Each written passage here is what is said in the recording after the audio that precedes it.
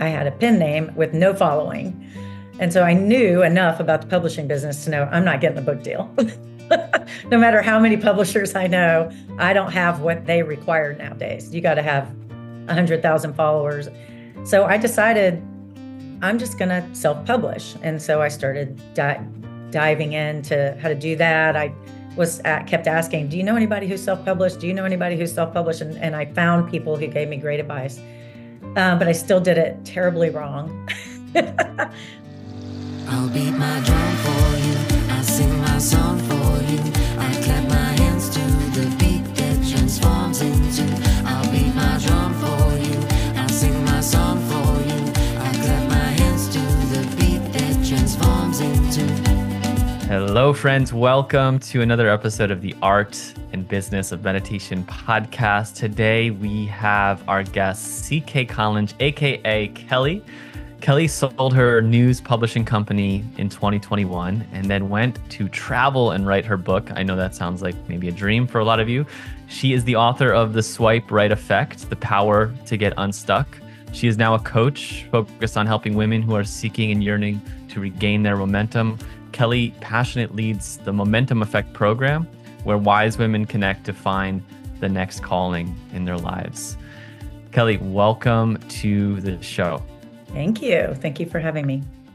So Kelly, we have different stories, different timelines, but there's a similarity in both of our stories in that we left the normal working world in different ways. And the first thing we each did was write a book. And I go back to that knowing what I know now. And it's like, that's probably not the first thing you should do, right? Maybe there's other things to focus on and grow and maybe get an audience first and then have the book so you can actually promote the book to someone. But I wrote my book first and it sounds like you did too. So I'd love to hear just that kind of juncture because it sounds like an important juncture in your life to sell your company, to step out into this completely new world. And why the book then? Like, what was the inspiration to write this book during this time? Well, it was a big time of change in my life. I had been through a divorce. I had sold the company. My kids were grown. It was like this trifecta of identity change. And in some ways, identity loss. The role of a wife was gone. And so that's why the travel sabbatical really happened. And I have hiked the Camino de Santiago. And so my intention was I was going to write a book about that. But as I was traveling and meeting and I did do another Camino during that year as well. And I met these people, these women who were giving me advice. And it was really sharing their experience and it came in the gift of advice. And so the book started forming in my head. And it was like the 11th month, I was like, oh, look when Kelly said that to me, what happened? And when Allison said that to me, this happened. And so I realized that my story is their stories and that we're very commingled in our universes, even if it was just a small time that I met them on the Camino or a long time that we were together as soccer moms, there was that pivotal moment that they said something to me that changed my life. And so every chapter is a piece of advice they gave me, how it helped me, what changed, and then I interview them and they tell their story about how they learned it, what happened with them. And so it's really like 10 women's stories plus mine, little mini memoirs. But I had to pay forward that advice that had been given to me because anybody going through a big life change, whether it's divorce or loss of a spouse or job change, health change, a lot of those are in here. It's not just about divorce. And it's about choosing yourself and listening to the advice that is coming to you from the universe, from people you love, maybe from complete strangers, and about just choose yourself and work on yourself before you go and make some kind of change that is permanent and it wasn't the right thing. That's such a beautiful way to structure a book. So it sounds like you had wanted to write a book about your time in the Camino. And I'm curious, even just before, I mean, before where it came through, like, have you always been a writer? I know your company was a news publishing company, so I don't know if that was, in the essence of things that you were doing, but I guess just like what about even writing a book about the Camino was stirring in you before it ended up becoming the kind of the interview type of style? I mostly hired writers because I was a publisher, marketing, but I had done a lot of marketing writing. I would write the articles for the hospital that would go in the newspaper. I've done a lot of writing, but never anything book related. And so I had a lot of experience that way. And 2020 changed a lot of things for a lot of people. But for me, what it changed was I had to get over myself and my fear of public speaking. And we had a 24/7 news cycle as of March 5th, 2020, because our town was the first one in Tennessee to get COVID and the first case of COVID. And the news was just coming so fast. I mean, we're very ingrained in the community. So we knew the hospital leaders and the city leaders and the chamber leaders and we wanted them to be talking to our audience. So we started doing interviews like this online. And I'd be sitting there just hands sweating and freaking out. God, I'm going to mess this up. And it changed how I wanted to communicate with the world. That was kind of the first thing, which ended up leading to a podcast. So, which I absolutely adore doing now. But that made me really comfortable with interviews. And so that made that kind of a natural go-to for the book. It's not just about me, even though I did share a lot about how much I hurt and how I healed and what that was like. But I wanted it to be more than just how I got hurt and how I turned my pain into power. I want it to be about all these different women. Two of them lost their spouse, one lost a child. Several were divorced. Some had been through a lot of traumatic job changes, so it's all of us go through change. It's a fortunate/unfortunate part of life. And so it was 2020 that got me down that path. And then the book I wanted to write was, I started a company with 4 other people who hiked the Camino in 2020. And we were like, the hostels are absolutely essential along the Camino because it would be incredibly expensive to stay in hotels the whole time. I mean, just it would keep people from doing it. And there's, 250,000 people do the Camino every year in Spain. And so we started thinking there's nobody walking, there's no pilgrims. How are the hostels going to survive? I would say 90% of the hostels are run by former pilgrims who went back to help, who went back with a passion to serve the other pilgrims. And so we formed an app, which was a virtual hike of the Camino called Camino for Good. And we saved 27 hostels. The money that we raised through selling the app went to the hostels. And I wanted to tell their story because not just their COVID story, but I got to know these people as we were helping them. And we were paying their electric bill and paying for their coal and we're paying for their rent or their mortgage. And, we got to know them really well. And they have story. I kept looking and there was no books about the albergue owners, the hostel owners. And so that I still will write that book. That's so incredible. But that's, all of that kind of led. And I do talk about the Camino a lot in the Swipe Right Effect because 3 of the women I interview, I met. They're from Canada, from Sweden, and from South Africa. Funny story on that note of the Camino in 2020 is that my partner, she runs a retreat company, and at the time, it's evolved over the years, but at the time we were doing, and I kind of facilitate a little bit on it, but we had done a backpacking trip in Yosemite with a group of 12 people or whatnot.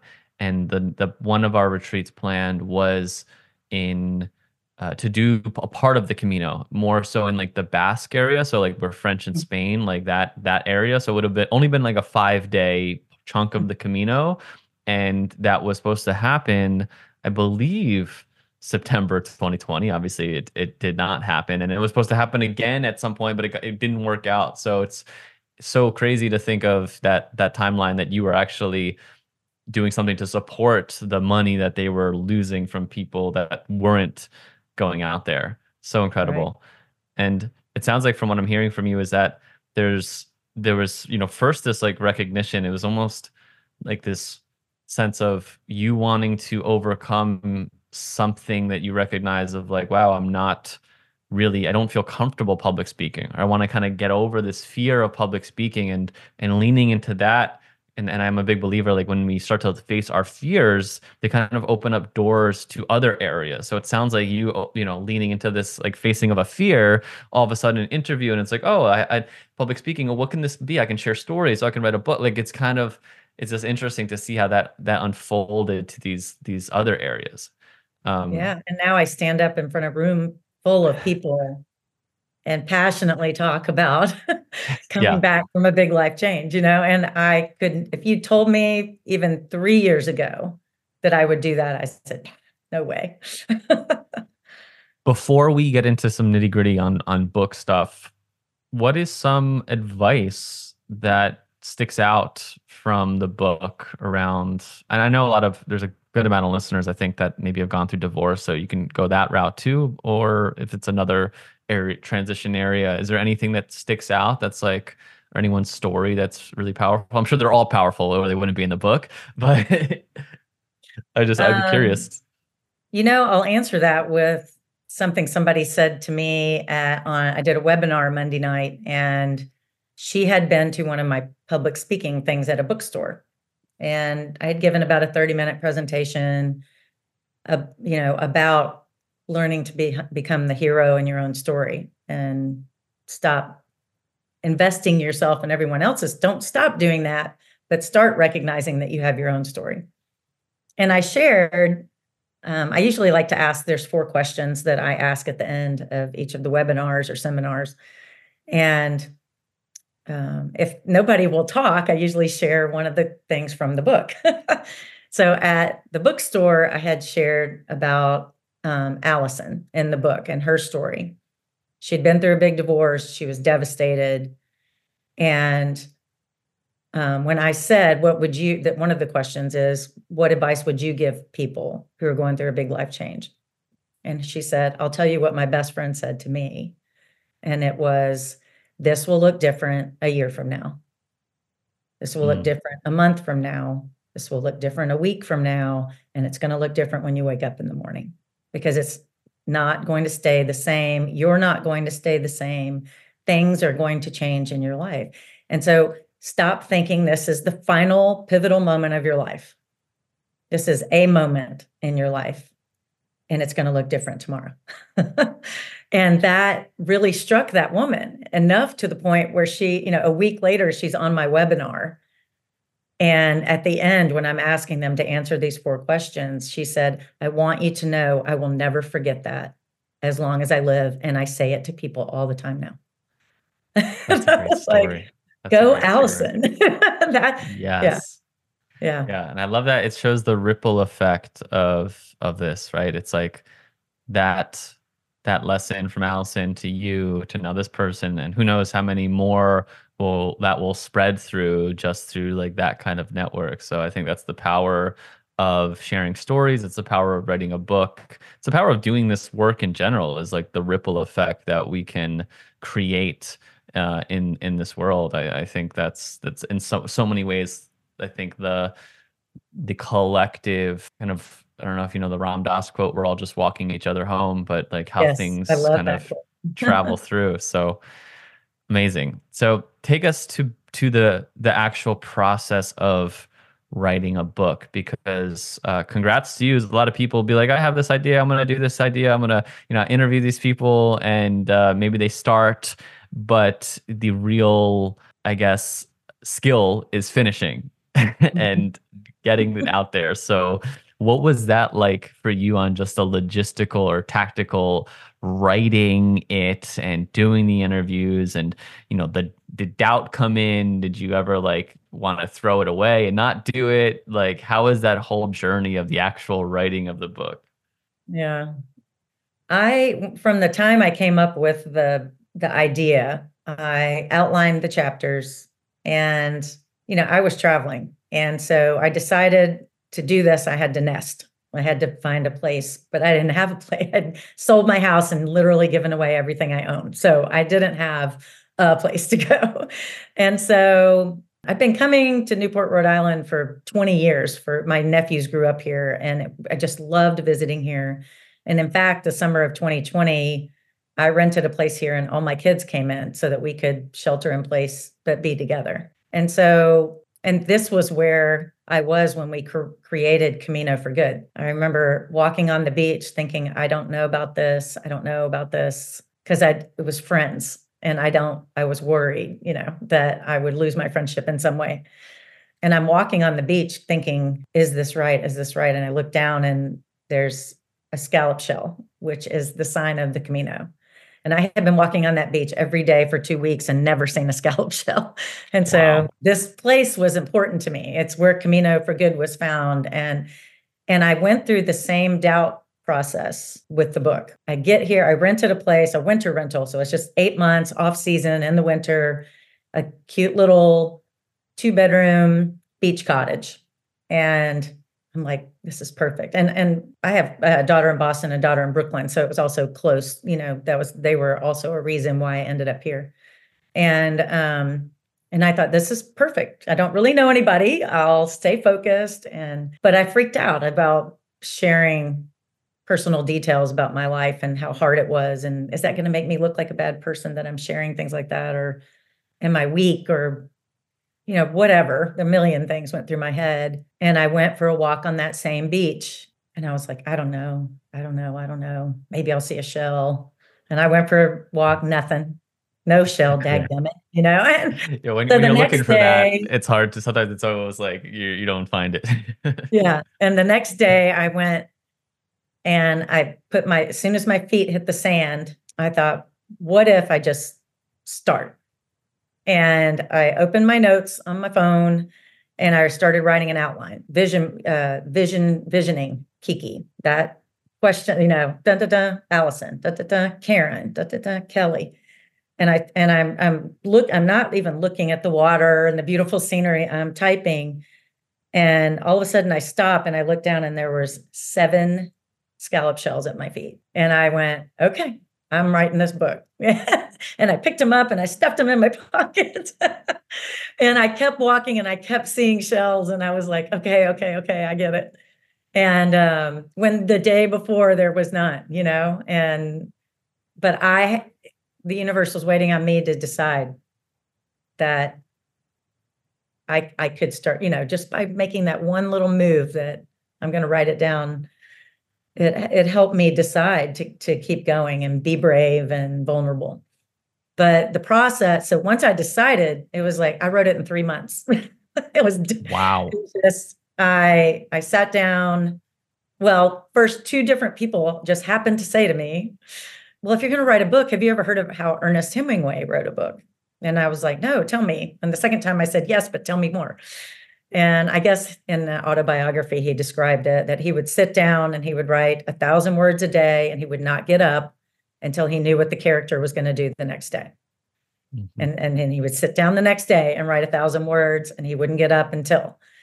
And so I said, okay, I'll start with 600 words.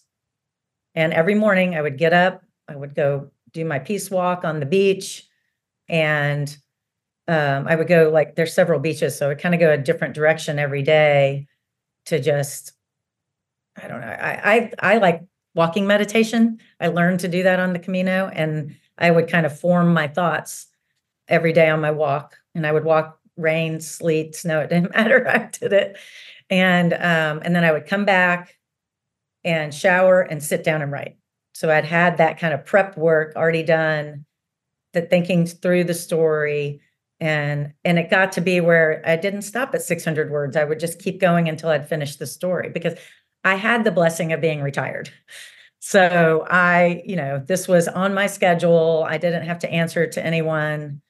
I had to make myself eat because all I didn't want it to do was write once I got into it. But it's hard when you're working because now I am working. I've built a new business around the book and around coaching. And now it's hard for me to write. Mm, So, funny how that works. yeah. So you really sounds like been open to the synchronicities and like the signs that the universe is giving you.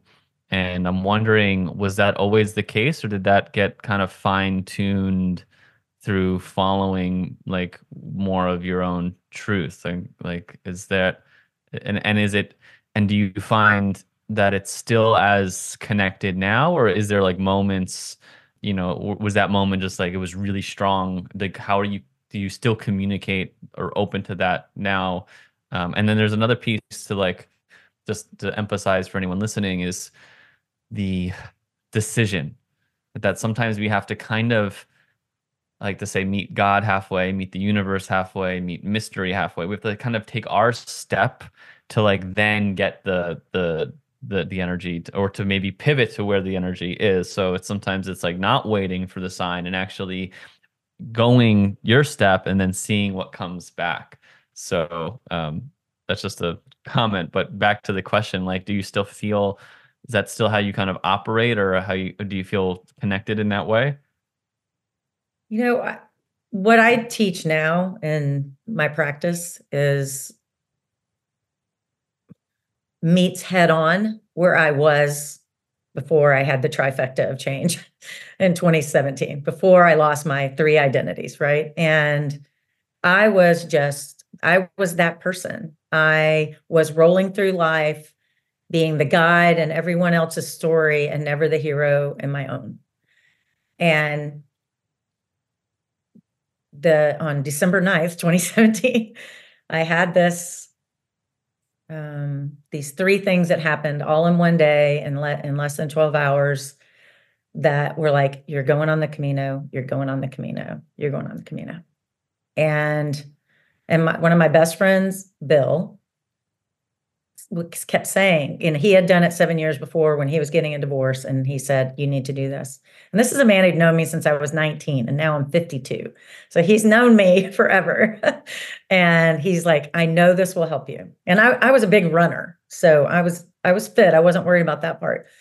But it was, how do I leave my company for 7 weeks? And because I thought I was indispensable, I thought it was so important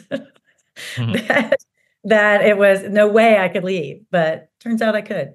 And so he told me to watch the movie The Way, and I did.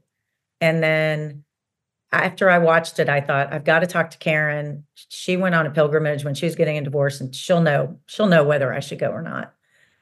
5 seconds later, Karen called me, and I went to the office the next morning, and I picked up a devotional called Jesus Calling, which I had not touched in 2 years since my partner had exited the business. And I opened it up, and it said, I will walk on this path with you. If you keep your eyes on me, you will walk easily on perilous paths. I mean, it was just like, okay, I get it. And from that moment on, several things happened. I started realizing there's been signs all along that I have not been paying attention to. Lots of signs. In my marriage and my work and my spirituality. And secondly, that I had to put myself first, probably for the first time since I was like 12 years old. Whenever you lose that, I'm the most important thing and everybody should do whatever I wanted to do when you're a teenager, you kind of lose that, and it's effort to get it back, to make yourself important again. And that's the day that I decided I needed to be my own hero, that I was the only thing I had left to really take care of, because everything else had already been taken care of. And so that is when I started understanding that the universe, I had a relationship with God and I prayed to God, but I never really listened. until then. The signs were there the whole time, and now you could see them. That's so powerful. So you write the book, you get it done, you do the Ernest Hemingway leave, or not even leave a story. um, it's so crazy that you got that message twice from Ernest Hemingway, Mhm. and you get it finished. Now, what is your decision on how to publish, market it? Like where, like, do you know that you want to coach? Like what unfolds next? Oh gosh, no, I had no idea. I had coached small independent news publishers. I was one of the more successful companies that was independent because I had grown from one site to eight, and we had a decent profit margin, and so people were looking to me going, "Hey, how do I do this?" And so I had fun coaching just on the side. It was great. So I knew I liked that, but I was not thinking of that at all. When I wrote the book, it was just, I got to pay it forward. I got to pay it forward. That's all I could think about. And I knew I didn't have a social, especially with a new pen name, because I'm not using my legal name that the whole news business knew me under, I had a pen name with no following. And so I knew enough about the publishing business to know I'm not getting a book deal. No matter how many publishers I know, I don't have what they require nowadays. You got to have 100,000 followers. So I decided I'm just going to self-publish. And so I started diving into how to do that. Kept asking, do you know anybody who's self-published? Do you know anybody who's self-published? And I found people who gave me great advice. But I still did it terribly wrong. I did not Say know what I was more. doing. Yeah.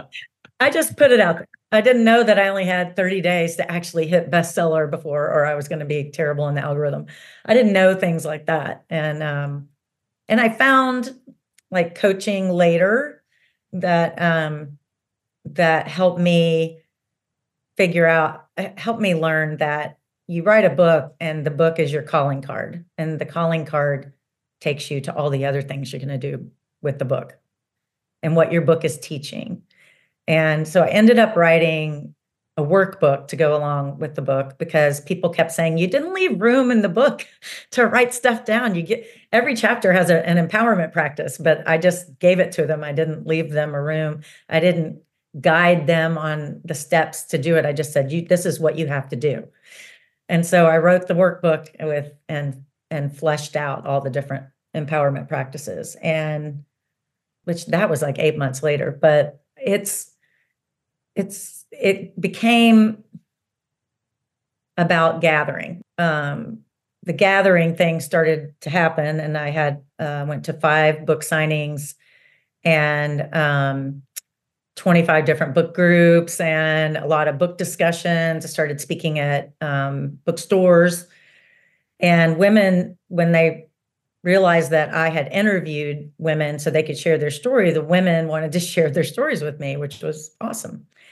But I saw the pattern that they were not really owning their own story. They were acting as guides, and their spouse's story or their children's story, even, their pets. I mean, they're just taking care of everybody else, but not really realizing they have their own story. And I read Donald Miller's Story Brand. It's a marketing book, but it laid out storytelling architecture where you have a hero and a villain and a guide.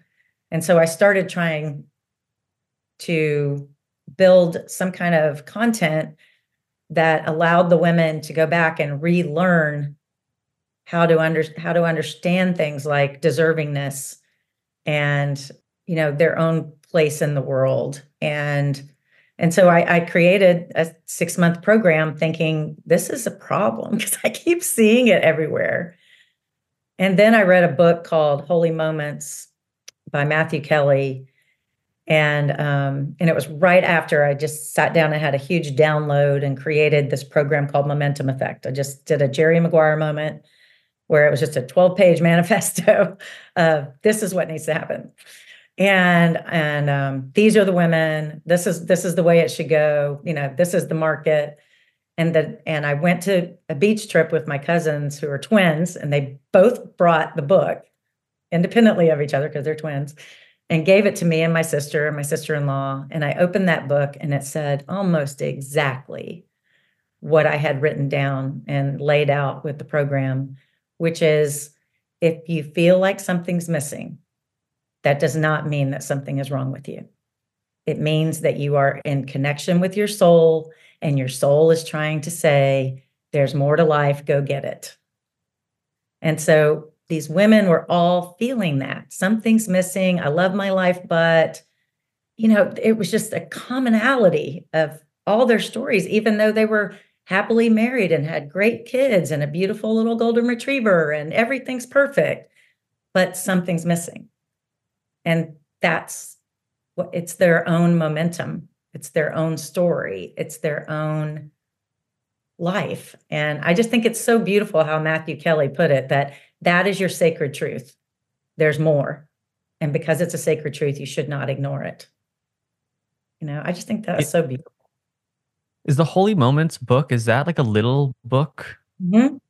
I think Yeah, actually, little, I think my and mom yet gave me this book, and I don't think I actually read it. But now you're making me like I need to read yeah, it. you got to go find it.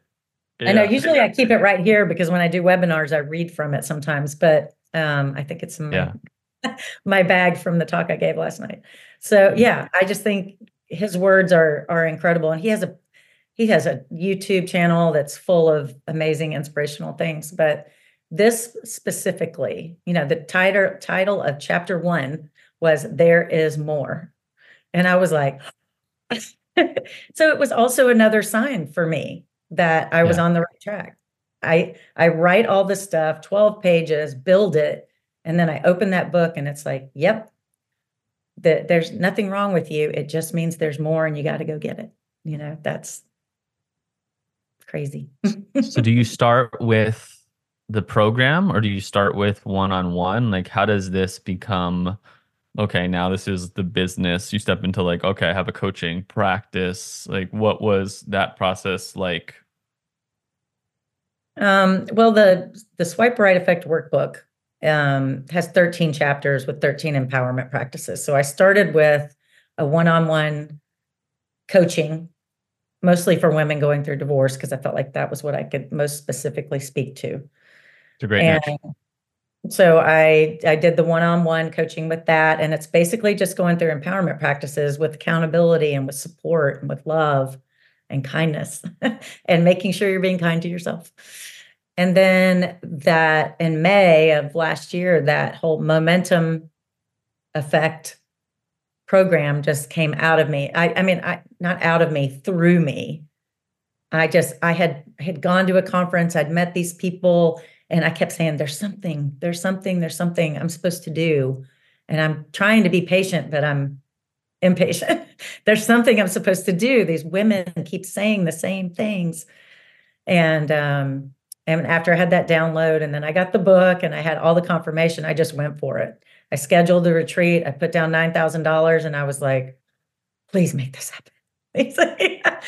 And I filled the retreat. But the retreat is the beginning of a 6-month program.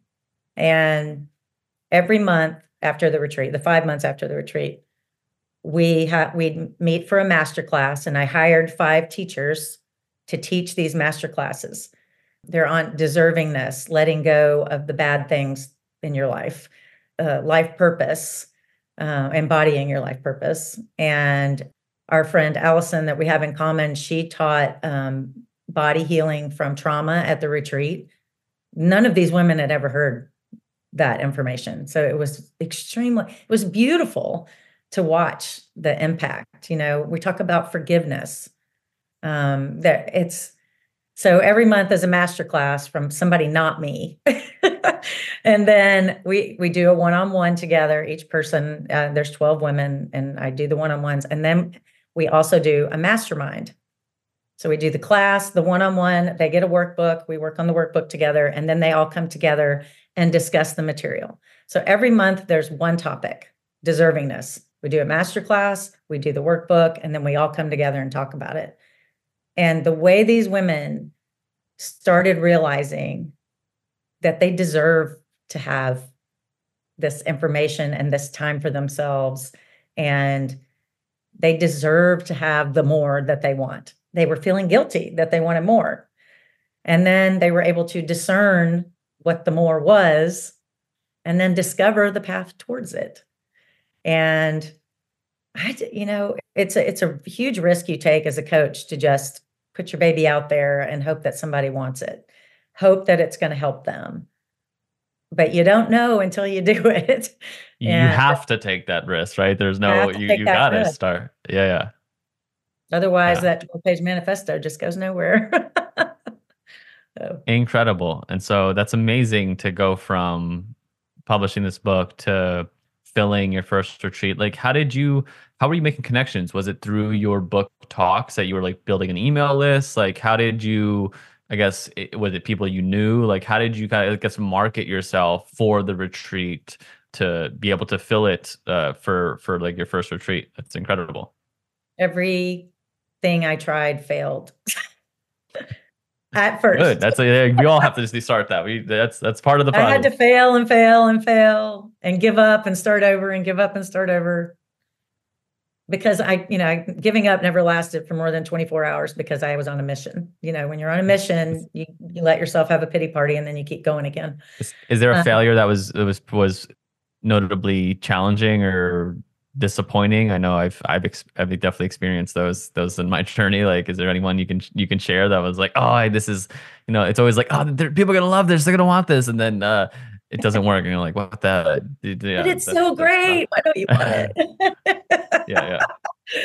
I tried Facebook ads. It was just, it never felt right even doing that. So I just kind of finally, I tried Facebook, I tried LinkedIn, I tried. Did you hire someone for that, or were you trying to run it on your own? Sorry? Did you hire someone for the ads, or did you run it on your own? I did hire a virtual assistant, and we kind of did everything together, but I would do all. But it wasn't like an ad specialist. No, I didn't hire anybody. Yeah. I just hired a virtual assistant because I was also processing my podcast, and if I spent the time doing that, I was never going to get to write. So of course. And the writing is where I develop all of the ideas to help people. That's if I have to write it first. But what every coach will tell every coach to do is go to your friends, go to your network. And I did. And the first person to sign up was my cousin. And the second person to sign up was my friend Karen. And she referred 3 people to me. And then I went back I used to be on the board at the chamber. I went to the women that had been on the board with me, and I asked them, if they knew anybody. I'm not saying you need this. I'm just saying, do you know anybody? And people started making referrals. Well, I got up to 6 people, which was barely going to cover the rent of the place. And I think I was 3 weeks out, and I got a text, hey, my wife made this video, and it was from one of my former mentors when I was in the news business. My wife made this video. I thought you'd like to see it. Well, she's in the video saying, I realized I needed something more. And I was like, hey, I think she might want to come to my retreat. And then somebody out of the blue calls me, a soccer coach for my daughter, like her whole time in middle school and high school, and says, I saw all your content on LinkedIn. It's amazing. And I think my wife needs to come to your retreat. And it just started going like this. And I was like, wow. And then it was full. I had been stressing, like to the point of feeling like I needed to puke for months. And our friend Allison had to listen to me whine and be scared. But all of a sudden it was full. Now I did gave scholarships to 2 people that needed it. And they were here in town, and it was just, they had lost their job and they were a mess and they had no money, but brilliantly creative, intelligent women that just needed a break. And so I said, if you'll help me with the food and you'll help me just kind of be a caretaker to everybody, it's 3 people instead of 1. And that is a gift to me, and I will gift you the retreat. And if you want to continue to the whole program, you can continue through the whole program. But I need hands on deck. And they were like, heck yeah. And they were about to finish the first circle of women next month, and they've gone through the whole thing and found a job. Moved. One of them moved and found a new job. One of them stayed here and got a new job. That, their lives turned around, and it's great. So many good things to learn from what you shared. And I think just highlighting, and every coach will tell you to go to your network. And not only that, I'm reading a book that I've just fallen in love with, because I followed this guy for a long time, and it just, everything he's speaking is like, oh, I did this but didn't know I was doing it. And I think it's just really good, solid business advice for people that are looking to like launch their own business. It's called $1 Million Weekend by Noah Kagan.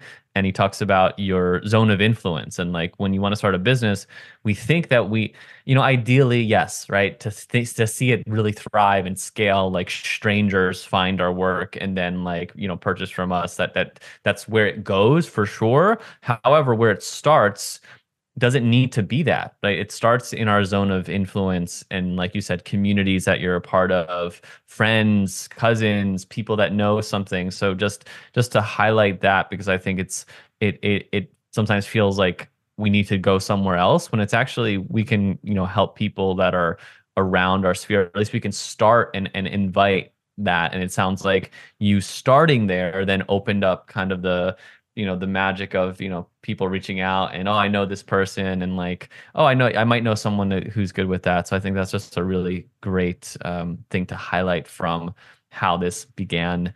And yeah, congratulations on bringing that together. And yeah, starting with I know my partner, like I said, she runs a retreat business, and I've seen the struggles, right? I've seen how hard sometimes it is to get people to leave their house to go somewhere else, and logistically event plan. Like it's something that I don't have any interest in doing, the event planning. So I have a deep respect for people that starting with getting people together. Obviously, I think it's really cool to do it as part of a program, right? Where it's like, yes, we're getting together, and then we know each other, and now we're together in this kind of this virtual space, it sounds like, which I think has just an added layer of connection and then potential benefit. So really really exciting. And the mastermind piece, I love mastermind, so I'm glad that you have like that piece in it. It sounds like it's actually a true mastermind too, because sometimes people use the word mastermind, but then it's really just like group coaching, and it's not really a mastermind, because a mastermind, I think, is having that everyone having a voice in it and learning from each other, and like having kind of all that come. So really, really great. And that's the beautiful thing about that for me as the coach, is I get to keep learning too, because the masterclass teachers I've hired, I'm learning from them, and I'm learning from my clients, because they'll say this unbelievable golden nugget, and the next day I'm writing a LinkedIn newsletter for it. It's just like, wow. I had one woman say, I've been trying to make revolutionary change in my life, and I realize I need evolutionary change. And that blew my mind. I was like, yes, some people need the revolution. Some people need the evolution, and you need to start realizing. And so I wrote this whole, 1,200 word post on LinkedIn about it. And I love the LinkedIn newsletter because it's helping me write my next book. It's helping me focus on new content, and it's an obligation. It's like a weekly obligation to make myself do that. You did ask about failures. One thing that I did do wrong was I kept looking to other people for answers. And like, I went to a book retreat, and I put a lot of money down, and it was a risk for me, and I didn't get the return. And then I hired a coach for 3 months, and I got an amazing amount of return. And it was very one-on-one. We met every week. It was an intensive. But I'm so type A. It's like, she gives me a list of things to do, and I get it done.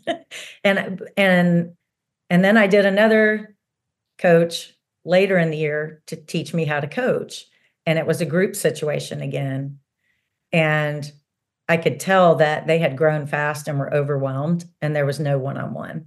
There was no accountability. And so by these 3 experiences, I really learned a lot about what I need in a coach because I do need a coach. I think I can do 30 things at once, and a coach keeps me centered, and I think that if you're going to hire somebody to help you start something new, make sure you ask questions and questions and questions, and make sure there's a Yes. one-on-one component, And- because that is a mistake. I mean, I hate to think of the thousands of dollars I would love to have back that I could have put into a one-on-one situation instead of a group. I got all caught up in their spark and their success and their thing. And I made a couple of I learned from What was the book? the School of Was the Hard book Knocks. That's with the biggest learnings, right? When Mhm. we spend that money and it's like, oh, okay, now I need to think of this differently. I have my own experience in that for sure. Was it a book retreat of like learning to market and publish, like write, like what kind of? I'm just curious on the book end, what that retreat was about. It was about a year ago, so my book had only been out about a month, and they would read the book, review it, and then it was mastermind format. So everybody's on the hot seat for 30 minutes with the two coaches, and the feedback I got on the hot seat was good, and I implemented it, and I did kind of a second edition of the book, and I think the book was better. And they told me I needed a new cover, and so I got a new cover. I mean, I listened. I did get valuable advice during the hot seat. And then the mastermind part was interesting because we got to watch everybody else be on the hot seat. And man, I was taking notes like ferociously. So, but then after that, it was supposed to be 6 months of support, and everything was group. Everybody was in a different place. Some people had been on their 7th book. I was on my first.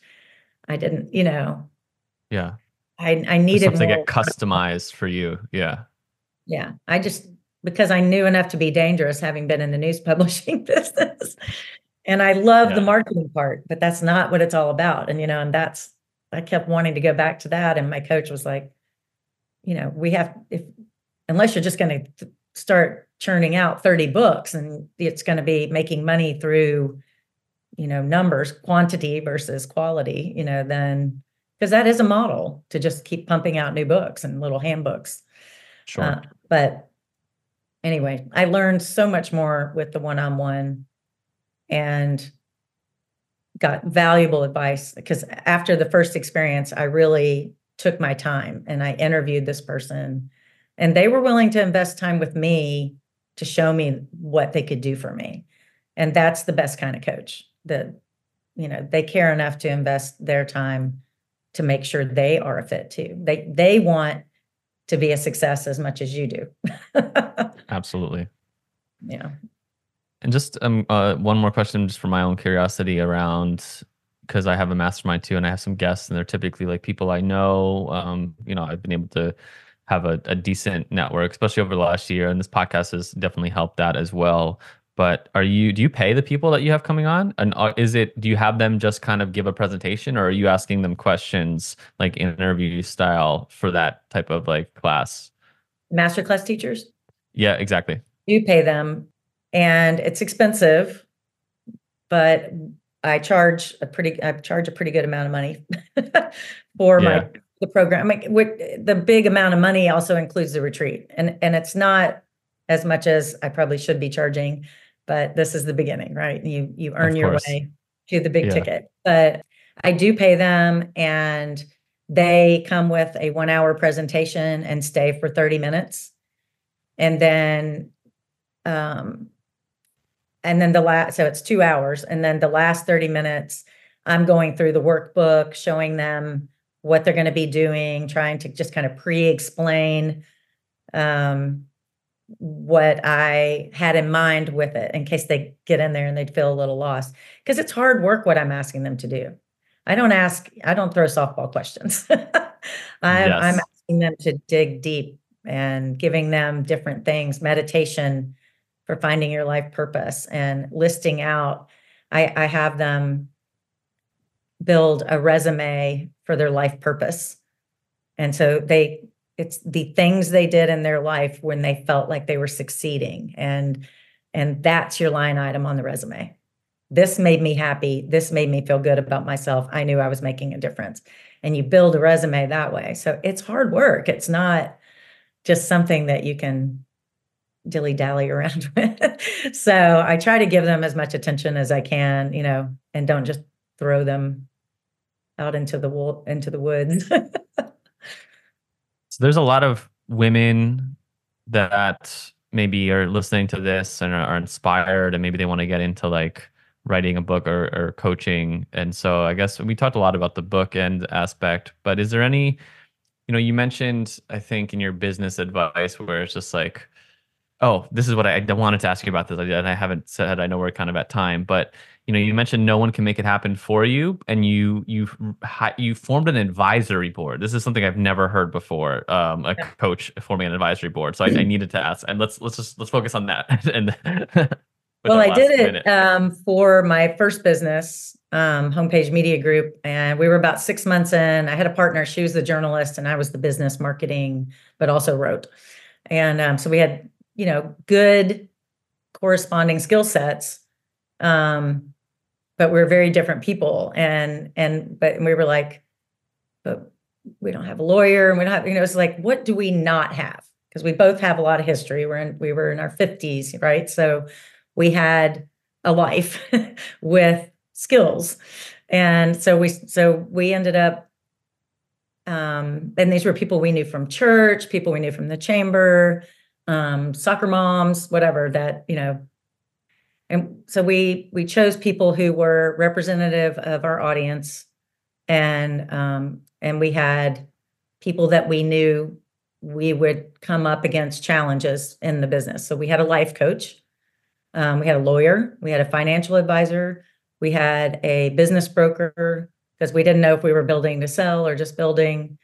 And then, and a public relations specialist. And so they were just friends from our circle. And it was an advisory board, so they were not paid. We met once a month to get us going. And then after the first year, we went to once a quarter.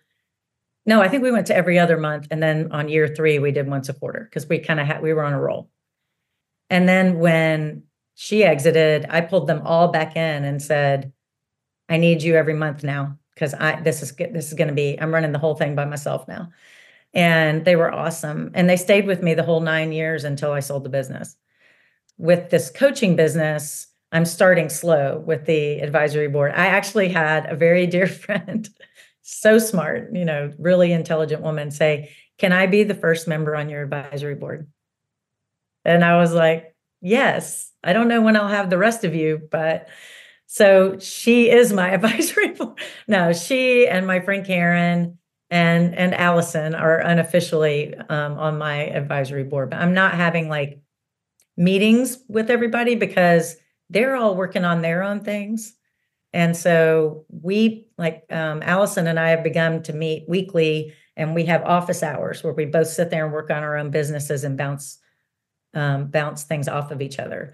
And so that's like an accountability partner, that's important. And then Karen is still in the first circle. And so she's also unofficially on it, but she gives me great feedback as someone who's going through the process. So it's still unofficial right now, but I kind of look at those 3 women as my advisory board right now. But if you're building a business, I think it's one of the best things that you can do for yourself, and it's free. It's time. And you really can get cool. like nice Danishes when you get together. It's a really cool idea. It has me thinking of like, wow, like should I try to hire an advisory board? Like it's really, it feels like it makes it up to a different level, even psychologically, like, oh, this is even more legit now. So thanks for that idea. I'm gonna be sitting with that, and it's something I've never even thought about forming. So I appreciate that. Kelly, this has been so much fun. I think there's been so much value shared for people listening. I know you mentioned, what you're working on now. I mean, check out her book, the, Swipe Right Effect, if any of this is kind of inspiring you, if you're in a similar situation, whether it's through divorce and, or looking for more support in that. What's next? What are you excited about? What are you working on? Well, I'm trying to fill my next retreat. It's April 11th through 14th, 2024. And I'm writing my third book called The Traveling Effect, and it's about solo travel for anybody, but mostly for women. And just because women are afraid of solo travel, and they don't need to be. It's one of the most incredible things you can do. So I'm writing that and just building the coaching business. And I love product creation, so I get a little distracted by that. But Yeah, me too. I'm starting a new program called Momentum Revolution, and it's all about getting momentum with your habits. Love it. Super exciting. Where can, any last words, or where do you want to send people to? Website and socials, LinkedIn, it sounds like you're active on, so feel free to kind of share where people can find you. I'm CK Collins author on all the socials, TikTok and Instagram and Facebook. And my website is ckcollins.co. And there's a lot of resources there and information about Momentum Effect and the retreat. You can choose just to do the retreat and not have to do the 6-month program. And then I'll be rolling out next week the Momentum Revolution. Yay. Thanks so much, Kelly, for being on. And to everyone listening, thanks for taking the time. And we'll see you next time. I'll beat my drum for you, I'll sing my song for you, I'll clap my hands to the beat that transforms into.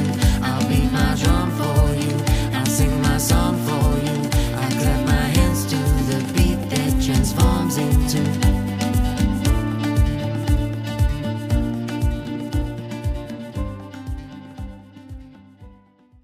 The music you heard is a song called Nova by River Roots. Thank you so much for listening.